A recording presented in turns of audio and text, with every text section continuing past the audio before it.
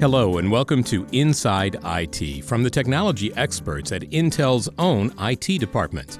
In this podcast, we look at simplifying private cloud capacity management. As clients have come to rely more and more on the private cloud in the enterprise, Intel IT has worked to simplify capacity management for its private cloud. The result has been an increase in the number of virtual machines, while at the same time, a reduction in the private cloud host server footprint and cost per VM. John Peterson is at the forefront of this simplification process. I work with IT Intel Data Center Hosting. I am the Cloud Capacity Manager. Peterson said as the company transitioned to more and more cloud usage, it was clear that servers weren't being used to their full potential. CPU and memory usage on a lot of these standalone physical machines were about 10 or 20%. This underutilization led to more virtualization, consolidating more applications onto a single physical machine in order to bring utilization up. The next step was to find out exactly how efficient these virtual machines were at resource utilization. Peterson says it was clear the situation could be better. Even though a lot of virtual machines have a given amount of CPU or memory on them, they're actually using a lot less than they've actually allocated. When Intel IT first started virtualizing its server imprint, they did it much as they had when allocating for a physical dedicated server. It quickly became clear that they needed to move from allocation-based capacity management to performance-based capacity management. This meant a different mindset and a different way of measuring results. Peterson says there are three metrics Intel IT used and continues to use to increase the density of its private cloud hosts.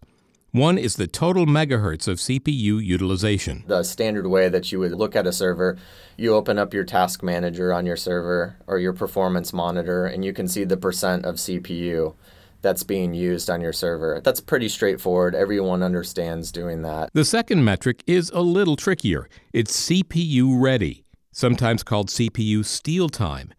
Peterson gives the example of a processor with 10 cores on it and two virtual machines with 6 CPUs on each machine. These 12 CPUs cannot execute their commands simultaneously because the physical socket has only 10 cores. So what happens is one of the 6 core virtual machines or one of the 6 vCPU virtual machines will run their job, and then the other virtual machine will run their job because it can't do it simultaneously. The wait time for these physical cores to be ready is milliseconds or less. That wait time that we see there when we're waiting for the processor cores to become free, that's what's known as CPU ready.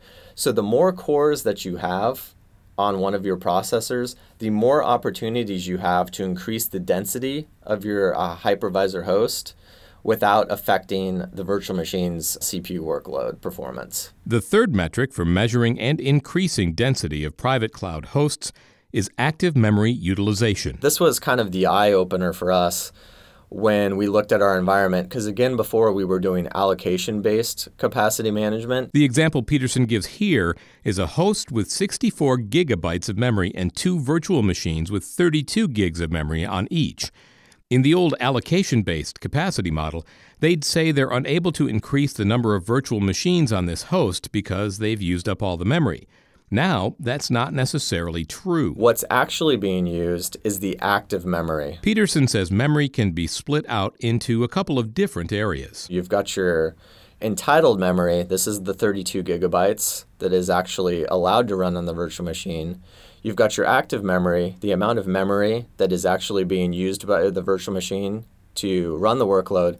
And then you've got idle memory, which is memory that maybe the virtual machine has cached to use in the future, but it's not actually being used. That means they can work to get the active memory to about 70 or 80% while over-allocating the memory on the servers. A lot of times we're able to over-allocate the amount of memory 200 or 240% on a physical server. We can put, say, instead of just two 32 gigabyte virtual machines, we can put 4, 6, or 8 on there because they're not all actively using that amount of memory at the same time. Using these three metrics together gives IT a better understanding of private cloud management, improves host utilization, and reduces cost. Peterson says they conducted a cloud host density total cost of ownership study to find the best cost per virtual CPU ratio. In a pre-production environment, they set up a variety of server configurations. We slowly took hosts out of the environment.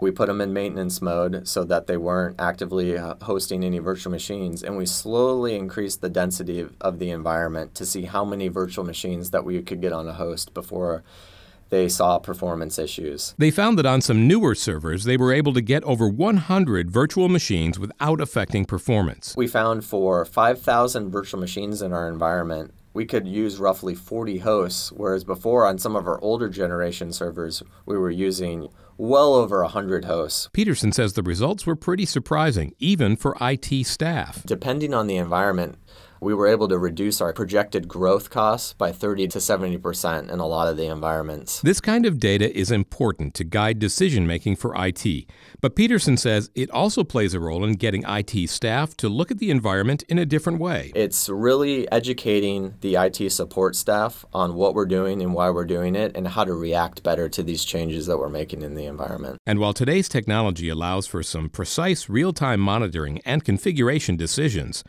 Peterson says it's also important to get end users to change their mindset about the resources their applications need. A lot of times it's educating your customers on letting them know that right-sizing your virtual machine actually improves performance because it's more efficiently allocating the hardware on the physical machine for your virtual machine and gives it more opportunities to run properly in the hypervisor.